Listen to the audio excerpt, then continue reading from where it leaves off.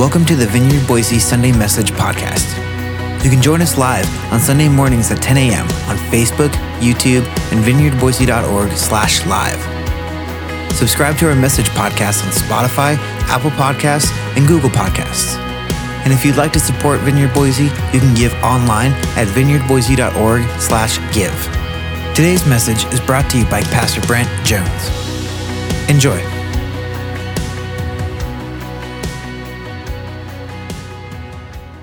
Good morning.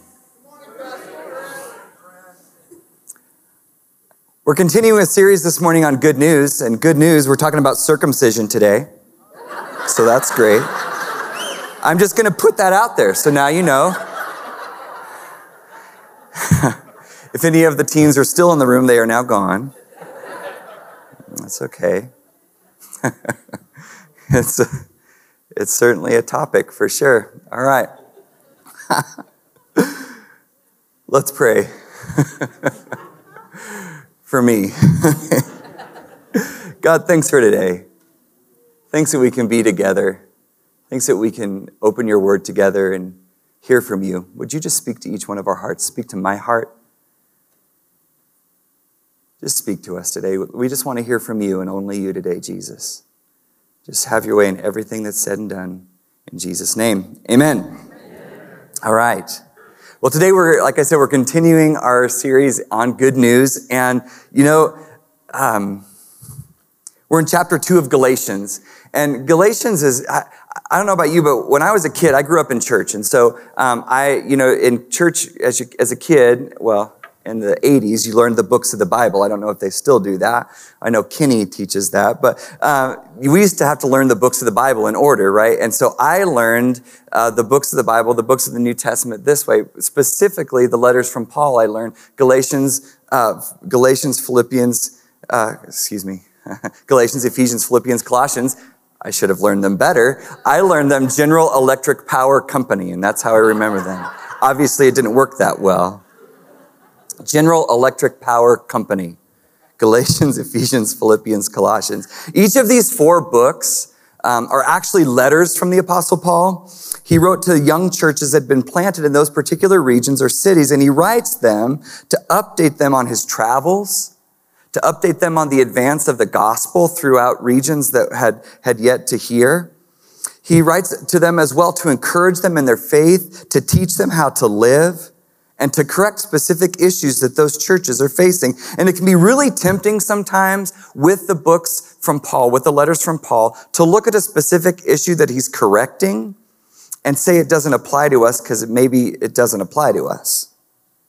Just be like, circumcision, I don't know. Doesn't really apply to me. It's okay, guys. I'm going to say that about 300 more times. So every time I say circumcision, the guys wince just a little bit. I'm going to say it a bunch today. But we see in each of Paul's writings that he's a fierce defender of the churches that he's planted. That's what I want us to hear. He's a fierce defender of the churches that he's planted, of the people that he shared the gospel with. He defends them at all costs. He goes after anybody that's against them, anybody that comes in to try to disrupt or divide or bring something weird. He lays the smackdown on them really quickly. He just goes right in and he corrects the issue. Why? Because he cares about the church. He cares that the church is receiving the truth, preaching the truth, and living the truth. I think we could use a little bit more of the Apostle Paul today in church. Amen? He's a defender of the church and the truth in the church, and he's swift to bring correction and instruction. He's like a father to each of these churches. In fact, in 1 Corinthians chapter 4, he says, I have actually become your father. That's what he says about his church in Corinthians. He says, in Corinth, he says, I've become like your father. And so he takes any disruption or disunity very seriously. There's so much in the letter to the Galatians. Paul takes us on this in-depth look at what it means to be a follower of Jesus. There's so much more than even we'll talk about here on Sunday mornings. And sometimes we like to show, we've shown the videos from the Bible Project. How many of you know about Bible Project? We show those videos in here sometimes to explain here's what this book is about, or here's what this concept about, or here's what this guy was trying to say. But I just, we could do that for Galatians. There is one for Galatians, but can I just show you the ending slide for the Galatians video?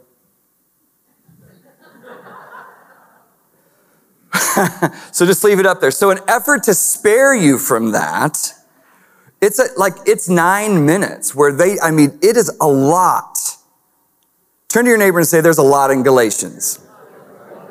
You're not going to get it all on a Sunday morning. So you need to dive into your devotions. You need to dive into the book of Galatians yourself. There's a lot going on there. And so today we're just going to take one little portion of this and talk today about circumcision out of Galatians chapter 2, verse 1 through 10. So let's read that together. Galatians chapter 2, starting in verse 1. This is Paul writing. He says, 14 years later, I went up again to Jerusalem, this time with Barnabas. I took Titus along also. Remember that. I went in response to a revelation and set before them the gospel that I preached among the Gentiles, but I did this privately to those who seemed to be leaders. For fear that I was running or had run my race in vain. Yet not even Titus, who was with me, was compelled to be circumcised, even though he was a Greek. This matter arose because some of the false brothers had infiltrated our ranks to spy on the freedom we have in Christ Jesus and to make us slaves. We did not give in to them for a moment, so that the truth of the gospel might remain with you. As for those who seem to be important, whatever they were makes no difference to me. God does not judge by external appearances. Those men added nothing to my message. On the contrary, they saw that I had been entrusted with the task of preaching the gospel to the Gentiles or the uncircumcised, just as Peter had been sent to the Jews or to the circumcised. For God, who was at work in the ministry of Peter as an apostle to the Jews, was also at work in my ministry as an apostle to the Gentiles. James, Peter, and John, those reputed to be pillars, gave me and Barnabas the right hand of fellowship when they recognized the grace given to me. They agreed that we should go to the Gentiles, or the uncircumcised, and they should go to the circumcised. All they asked was that we should continue to remember the poor, the very thing I was eager to do. This is God's word.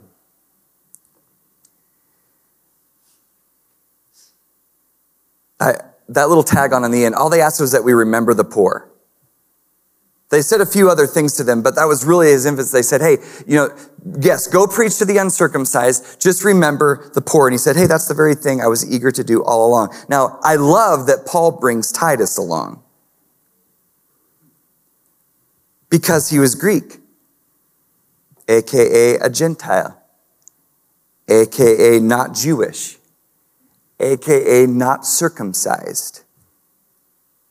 He brings Titus along. I just imagine how this conversation goes. He's like, hey, Titus, I'm headed up to see the big guys in Jerusalem. You're Greek, right? Do you want to go? I just have a couple questions I'm going to ask him. You interested at all? Titus was like, sure. And he's like, okay, good. I'm not implying that Paul was deceitful at all or trying to trick Titus, but it is very interesting. It's very key that not only does he bring Titus along, there were probably other guys with them on this trip, but he makes a point of saying, I brought Titus along who wasn't circumcised. I think he was trying to see what the church fathers were going to say and do. I think he was, in Paul's way, I think he was just like putting the issue out in front of them to say, hey, what do you think about this? What's your plan here, guys? Paul pulls no punches. All through Galatians, Paul pulls no punches. If he wants to say something, he says it very directly, and then he recircles it with some backup text, some stuff from the Torah. He backs it up and says it again. Circumcision was a part of the covenant with God, clear back from Abraham, and was passed down through Moses. It's mentioned well over 50 times in Scripture. And it all started with Genesis chapter 17, where God makes his covenant with Abraham. Genesis 17, 9 through 14. Let's read that together. Then God said to Abraham, as for you, you must keep my covenant, you and your descendants after you for generations to come. This is my covenant with you and your descendants after you, the covenant you are to keep. Every male among you shall be circumcised. You are to undergo circumcision, and it will be a sign of the covenant between me and you. This is from the beginning of the covenant with God. So this is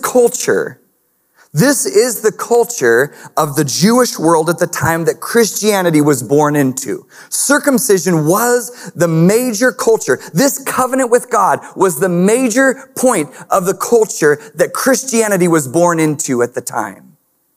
Interestingly enough, Galatians was most likely the very first book of the New Testament that was written.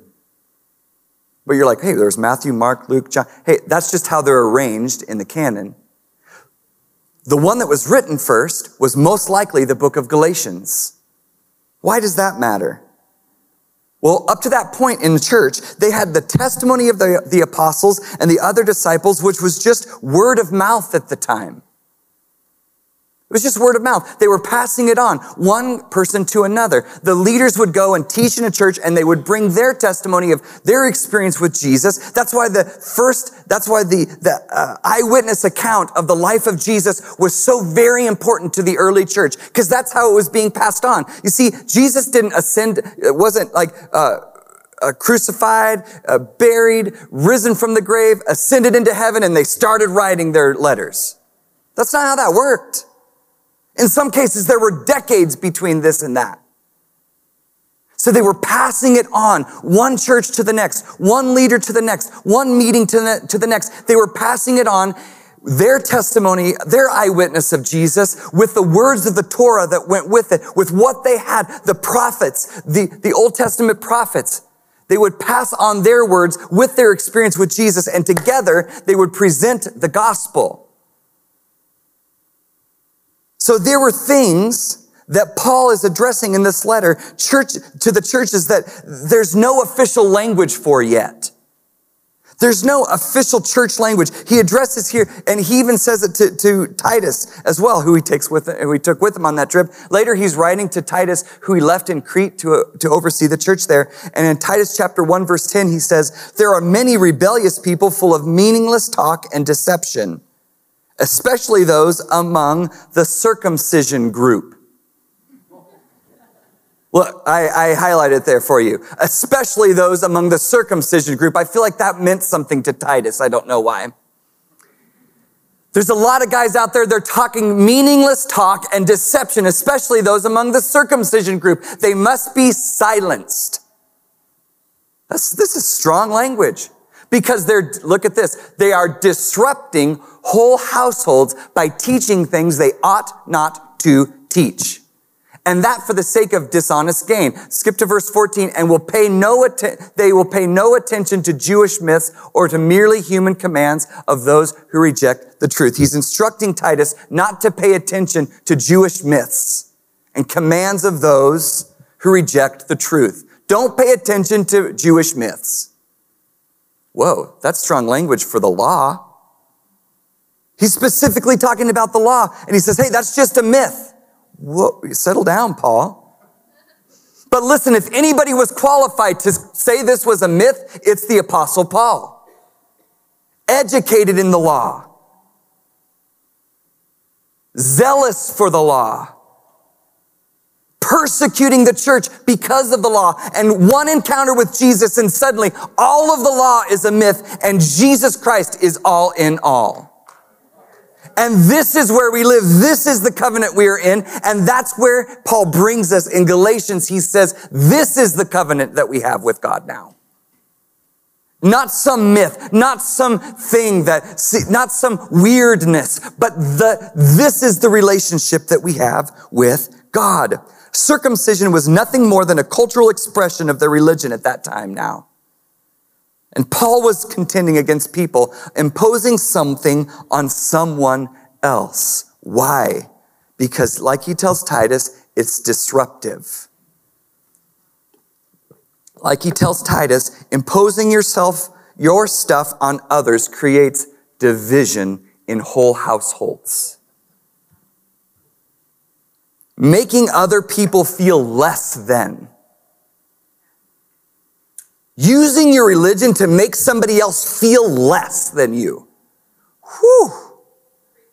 He's saying, don't use your religious behavior to make someone else feel less than you. He's calling them higher. He's calling them up to say, this is the covenant we're in now. We have freedom in Christ. And in Jesus Christ, there is neither Jew nor Gentile. There is neither Greek. He's talking to Titus. There's neither slave nor free. He's saying, hey, all that's been wiped out. All that was wiped out because you couldn't keep the law anyway. And he has a specific authority to say that. Circumcision was a practice of the law, and practices of the law no longer applied for justification. Listen to what I'm saying. You're going to leave here and be like, well, that pastor said we didn't have to do anything. No, listen to what I'm saying. Practices of the law no longer applied for justification. Because justification, my justification before God is only in Jesus Christ by faith alone. That's where my justification lies. Anything else I try to add to it won't fit in.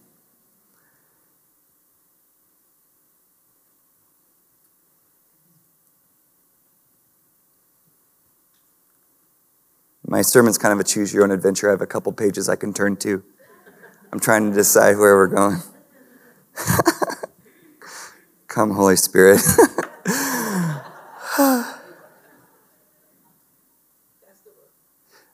Sometimes we say, if they don't do this particular religious thing, they're not really a Christian. I have had that thought in my own heart. I don't know about you. If they don't believe this particular thing, I don't know that they're a Christian. If they don't subscribe to this particular line of belief, I don't know that they're justified. What is my problem? Like I have anything to do with anybody else's justification? Okay. So Paul teaches this in several of his letters, actually. It's not just Galatians. Galatians, he does a deep and early dive for the whole church to read, but he addresses it later. He also says, you can put that slide up, Romans chapter 8, verses 1 and 2. Therefore, there is now no condemnation. Say no condemnation. There is now no condemnation for those who are in Christ Jesus. Remember, making someone feel less than. That's called condemnation. Making somebody feel less than you because of your religious practice, that's condemnation. And Paul says, there is now therefore no condemnation for those who are in Christ Jesus. No condemnation for those who are in Christ Jesus, because through Christ Jesus, the law of the Spirit who gives life has set you free from the law of sin and death. Sin and death. Sin and death. You see, in the law, if there was sin, there was death. We're people, so there's always sin. So that meant there was always death. But now, Jesus Christ has now fulfilled the law, so we no longer walk in sin and death, because where there was sin, there's now forgiveness through the blood of Jesus Christ and through Him alone. That's where we have our justification from. Colossians chapter 2. He says, and in Christ you have been brought to fullness. He is the head over every power and authority. In Him, say in Him. In Him you are also, here's this word, circumcised. In who? In Christ. What? There's no record of Jesus circumcising anyone. There's not. It doesn't exist. It's not out there. So what is Paul saying here? In Jesus, we are all circumcised. In Him, you were also circumcised with, look at this, a circumcision not performed by human hands. Romans 2, 28 through 29.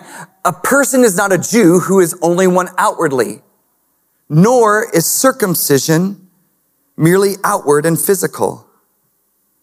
No, a person is a Jew who is one inwardly. And circumcision is circumcision of the heart by the Spirit, not by the written code. Such a person's praise is not from other people, but from God. Do you receive this today? In the law, it used to be about a physical expression that was a sign of your standing. There was a physical expression that was a sign of your standing with God. Now under Christ, it's an inward expression of the heart that's a sign of your standing with him. Look at what Jesus had to say to the Jewish leaders. I know we're flying through a lot of scripture here. Are you with me? Yes. Matthew chapter 23, verse 25. These are the woes.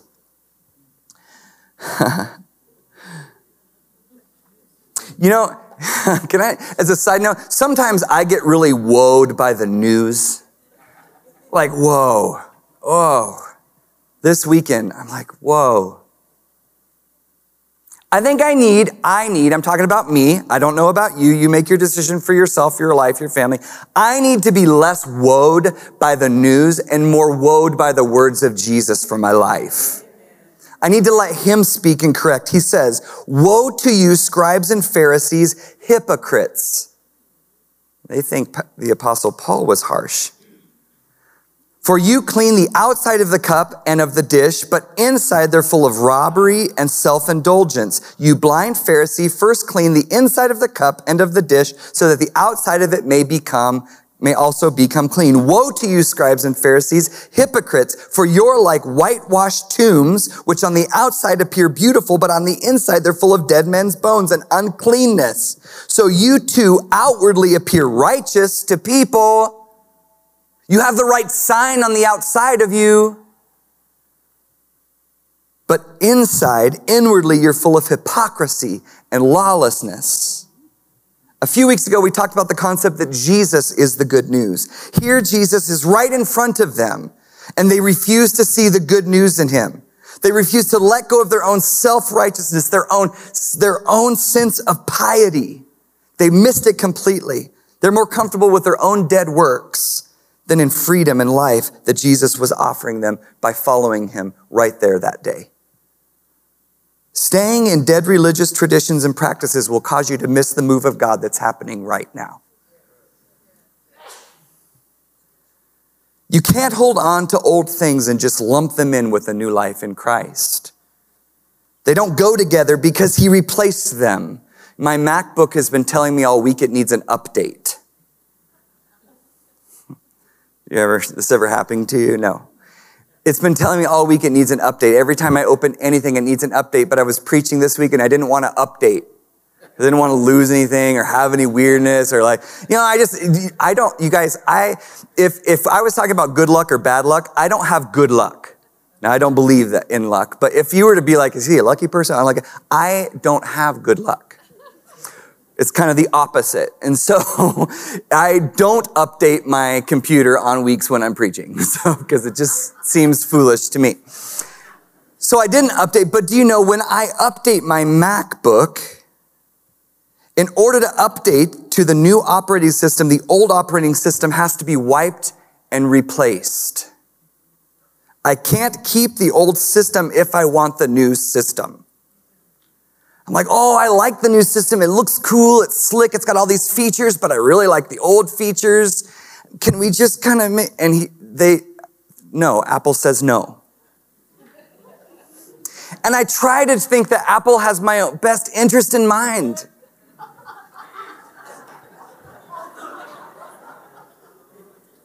Apple does not have my best interest in mind. Maybe they have my best portable computing system needs in mind. But I can't combine my old system of operating on my MacBook with the new system that Apple wants to put on there. So I have to trust that they know what they're doing and get rid of the old and put on the new. Do you hear what I'm saying? Focusing on old religious practices is a surefire way to miss the new things God is doing. And I don't want to miss the new things God's doing. God's the same. He doesn't change. He doesn't do anything. Listen to me. He's always doing something new. Do you know why? You haven't discovered everything about him yet. So that means every day with him can be new. Every day with him, every prayer meeting, every worship service, every message, every time you open his word can be fresh and new and engaging, because there's nothing that I know about God now that he can't just blow my mind tomorrow and say, hey, look at this. Piety is religious devotion, right? But piety is misplaced when it's focused on the practice of religion rather than the relationship with God. Piety can be misplaced. Finding your piety in practices is off base and will always lead to religious dysfunction or deadness. Tending to a relationship with Jesus will always lead to life. You find dysfunction in church, and I bet you'll find a practice that we aren't able to let go of. I'm going to say that again. You find some dysfunction in church, I bet you can trace that back to the unwillingness to let go of a weird practice from the past. In Galatians 2, Paul is setting up a message here that nothing we can do on the outside can save us.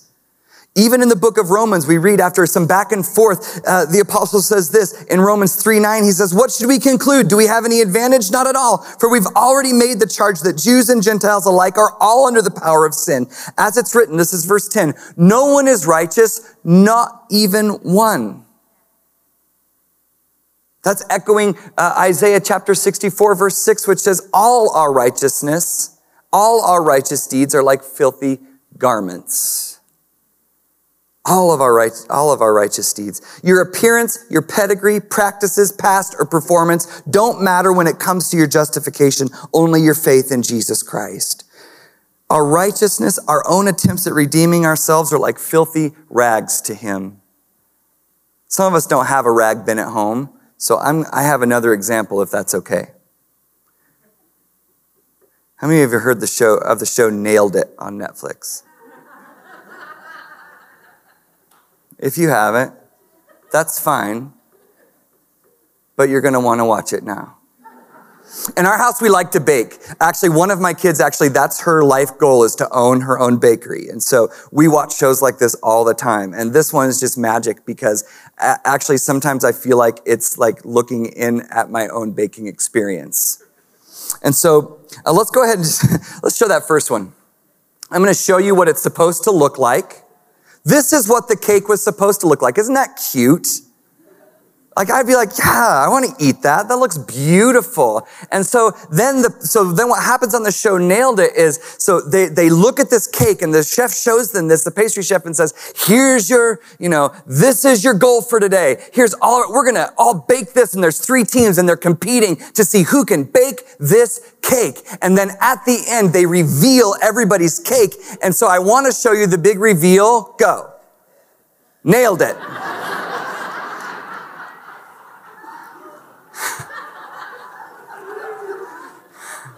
Not to sound like an infomercial, but these are actual results. This is actually, nailed it. Okay, do you get the picture? Next. Isn't this beautiful? Like, this is like, you guys, like, any of you have ever had to price out a wedding cake, this cake was expensive, right? It's beautiful. Look at the detail, the stencil work. Look at that. Like, look at the fondant. Like, it's beautiful. There's fresh flowers on the top. Come on. Who wouldn't want this? So let's just look at their results. Nailed it.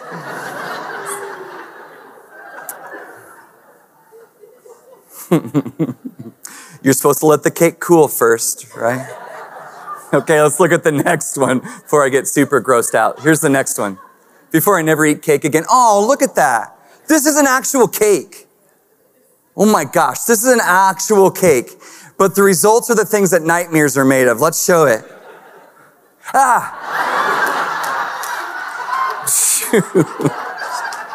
You guys.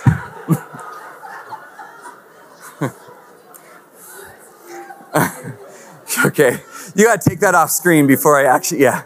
Okay, next one. Next one. Okay. Oh, look at this. It's a unicorn cake. It's so cute. It's so beautiful. Here's their version. Nailed it. It's like it's bleeding out of its eyeballs or something. I don't know. And speaking of bleeding out of your eyeballs, let's show the last one.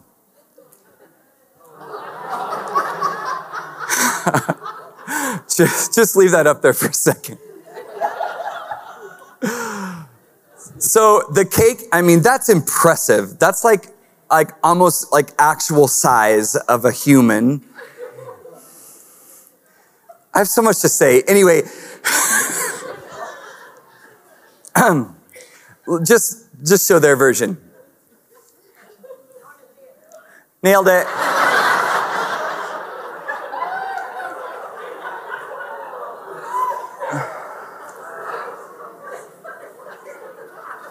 I don't even know what to say. I can't. Just take it down. It's good. Woo! Okay, you get the point? You get where we're at? Okay. You guys. Anyways, our own righteousness, the things we can do on our own, they're like rags compared to what Jesus has done for us on the cross. Our own attempts, it's like our own attempts at baking. Our own attempt at righteousness is like our own version of nailed it. We just can't do it no matter how hard we try.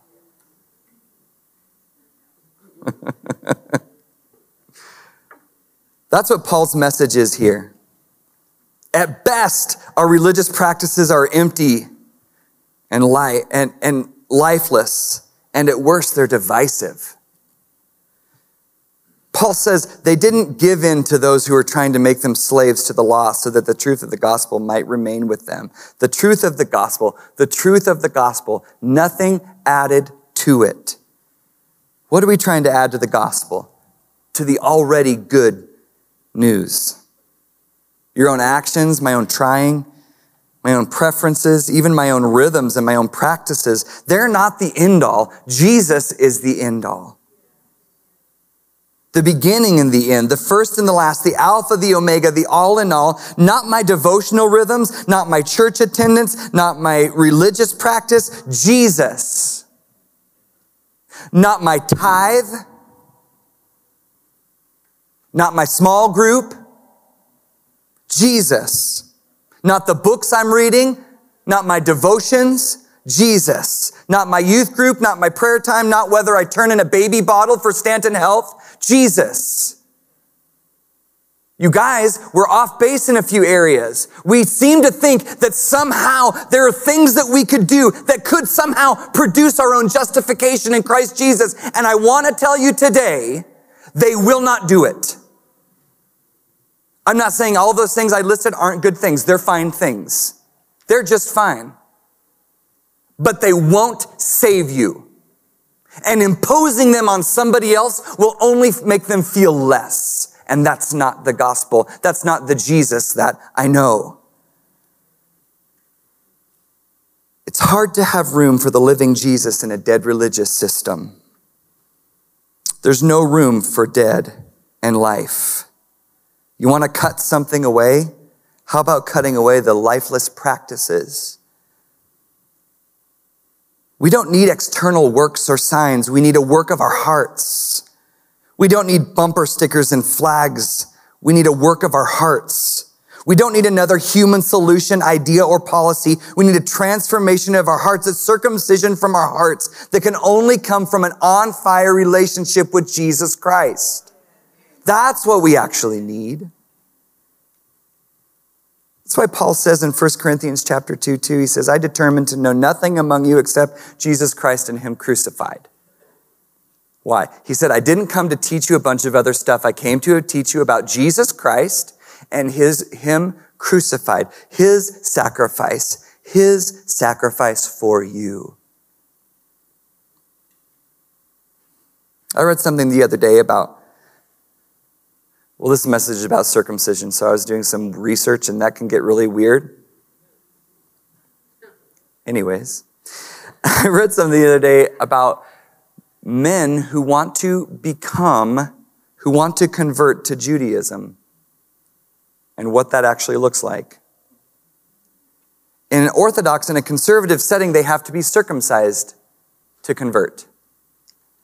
If they are already circumcised, listen to this, in conservative movements of Judaism, they require a drop of blood to be drawn as a symbolic circumcision. Why? Because the blood was the sign. But it completely misses the point that circumcision was just a sign. And today, God says, remember that sign of the old covenant that you used to have? Our covenant together? The part where you have to shed your own blood? Yeah, that's not how we're going to do it anymore. Now, I will still keep up my end of the bargain, God says, and my son shed his blood so we can live in the covenant of relationship forever. No blood draw needed. No scalpel needed. But wait, what's the catch? Nothing, no catch. But wait, what can I do? What do I do to have this? Nothing. But wait, what can I produce? What can I bring? What can I do? There's nothing you can do. You accept that my son made the sacrifice of his blood for you, and that's enough. No, there's got to be more than that. See, religion says, there's some things I can do. There's some practices I can do. I can go to church. I can read my Bible. I can pray. Well, those are good things. Yeah, you should do those things. But they will help me. No. Your justification happened on the cross. And if you can accept that, then I can accept you as my son or my daughter. Well, there's nothing else No, there's nothing else you can do. There's nothing to do but put your faith in Jesus Christ, the Son of God, who died on the cross for your sins and mine. There's a scene in the Old Testament I was talking to somebody about this week where Joshua, remember the Old Testament, Joshua in the Battle of Jericho, remember? So, well, after that, I think it's after that, I can't quite remember now. God speaks to Joshua and says, okay, you're in the land. Okay, it's happening. Now get all of Israel together and circumcise all of Israel. Joshua, could you imagine how weird that was? Just imagine how weird that. It's really, I need you to imagine how weird that was because then I need to say something about it. Imagine if instead of just that, if God said, call all of Israel together, Joshua, and circumcise all of Israel. Or this one guy will do it and that'll represent everybody else. Which would you choose, gentlemen?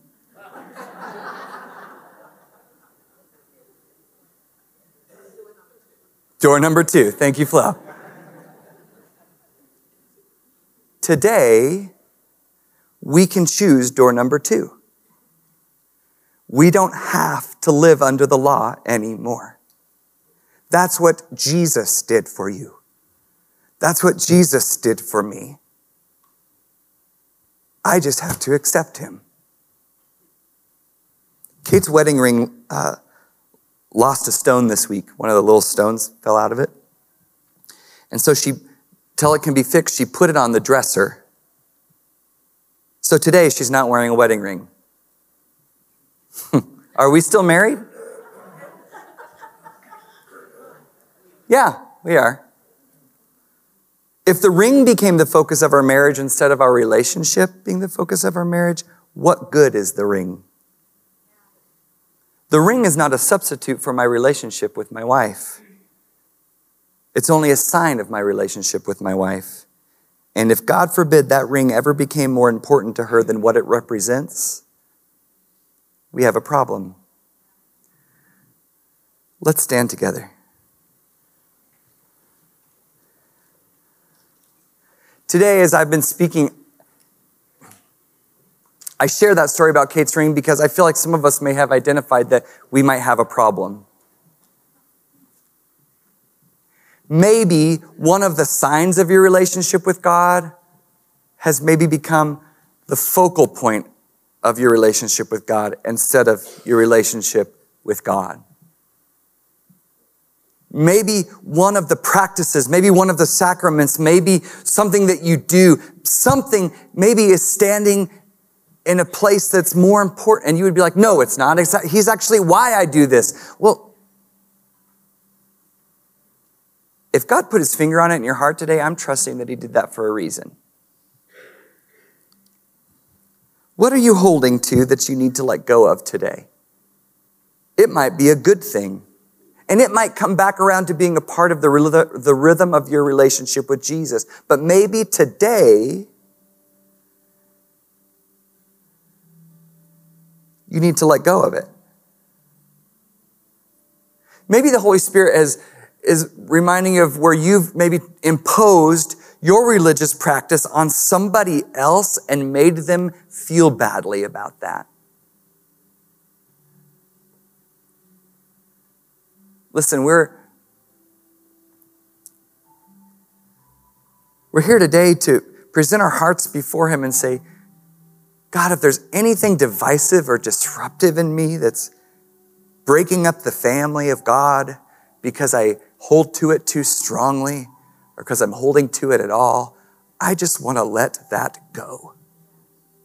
Maybe it's just how you were raised or an expectation you have. Maybe it's a response to the crazy political climate we're in. I don't know what it is. But I tell you what, if it's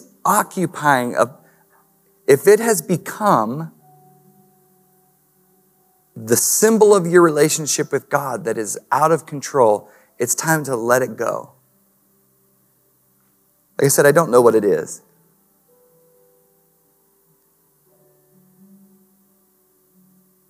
You know, all over the world today, there's a movement of, and you've probably heard the phrase deconstruction. All over the world today, people, young people, old people, and everything in between, they're deconstructing their faith.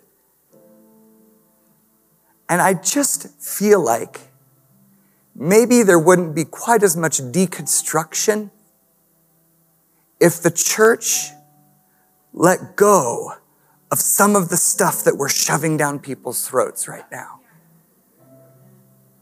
Things that are not Christ and him crucified. That's not optional. We preach Jesus and we preach Jesus all the way. But what is in our hands that we're not being open-handed with? What practices, what rules, what regulations, what laws do you have in your life that make the people around you feel like maybe Jesus isn't worth it? Those are things I'm adding to the gospel, and they have no place there. If the good news comes with a healthy helping of the law from me, I'm off base.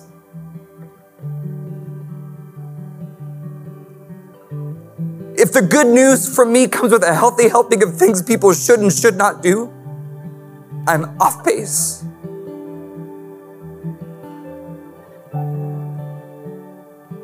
And I think we might be off base.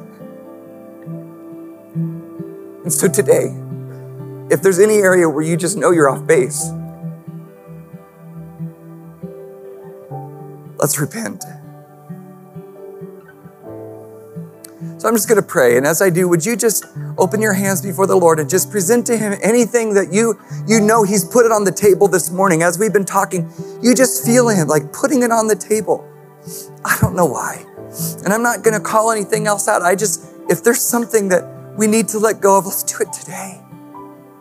For the sake of the good news, for the sake of the gospel, for the sake of healing in the church and in our world today, let's let go of divisive things. So Jesus, today we just lay ourselves before you.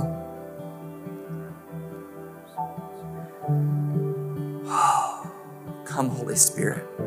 Would you put your finger on our hearts? Would you search my heart today for anything that I'm adding to the good news? Anything that I'm serving as a side helping to the good news, I want to be done. Would you just take it from my heart, take it from my life? And would you show me what I need to do to be rid of that today? I don't want to hold anything. I don't want to hold anything in my hands with the good news of Jesus. I just want it to be Jesus Christ and Him crucified and the freedom that that brings. I want to be a freedom bringer to other people, God. Just like the Apostle Paul says, Lord, I don't want to be someone who is there to put people back in bondage. I want to be someone who's there to set people free from bondage. So right now, as we just sing this, nothing else, would you just release that? Just speak it out by name. Maybe it's something by name. Something you need to do, a change you need to make as we sing this song through just once. And nothing else, sing it out.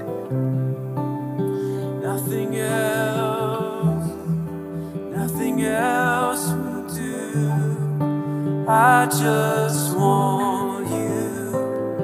Nothing else, nothing else, nothing else. I just need you. I just need you. Nothing else, nothing else, nothing else will do. I just need you. Nothing else, nothing else, nothing else, nothing else will do. Just, we lay our lives before you and we just say, you're Lord of our lives and Lord of our hearts.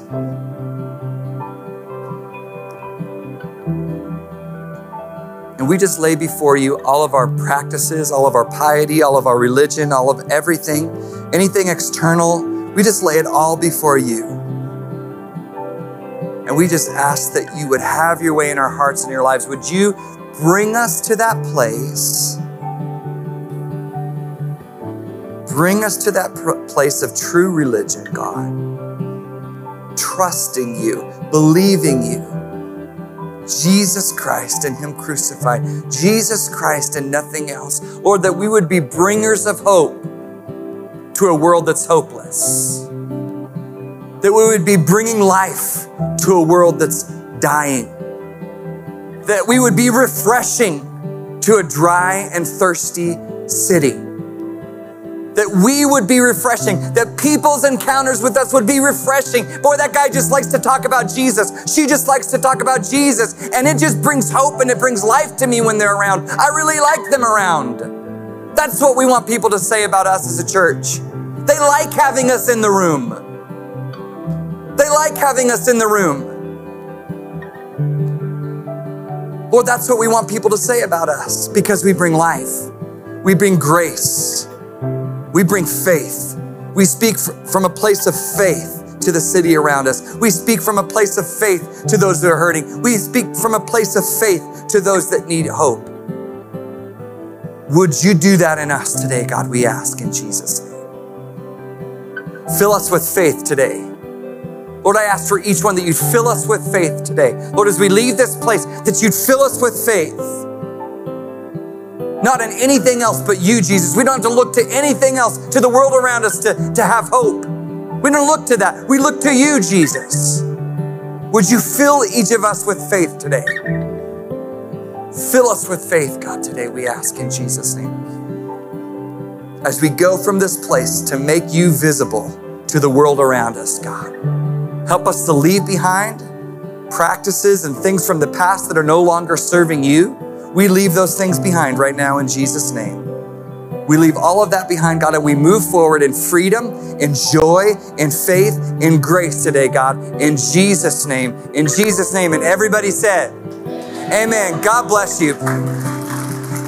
Would you encourage somebody on the way out today? Would you just encourage somebody with a word of hope, a word of faith, somebody that needs encouragement? If you need prayer for any reason, we want to pray with you. There's people that want to pray with you, so come on up to the front on either side here by the screens, and someone will meet you. Someone from our prayer team and ministry team will meet you and pray with you. God bless you. Have an amazing afternoon.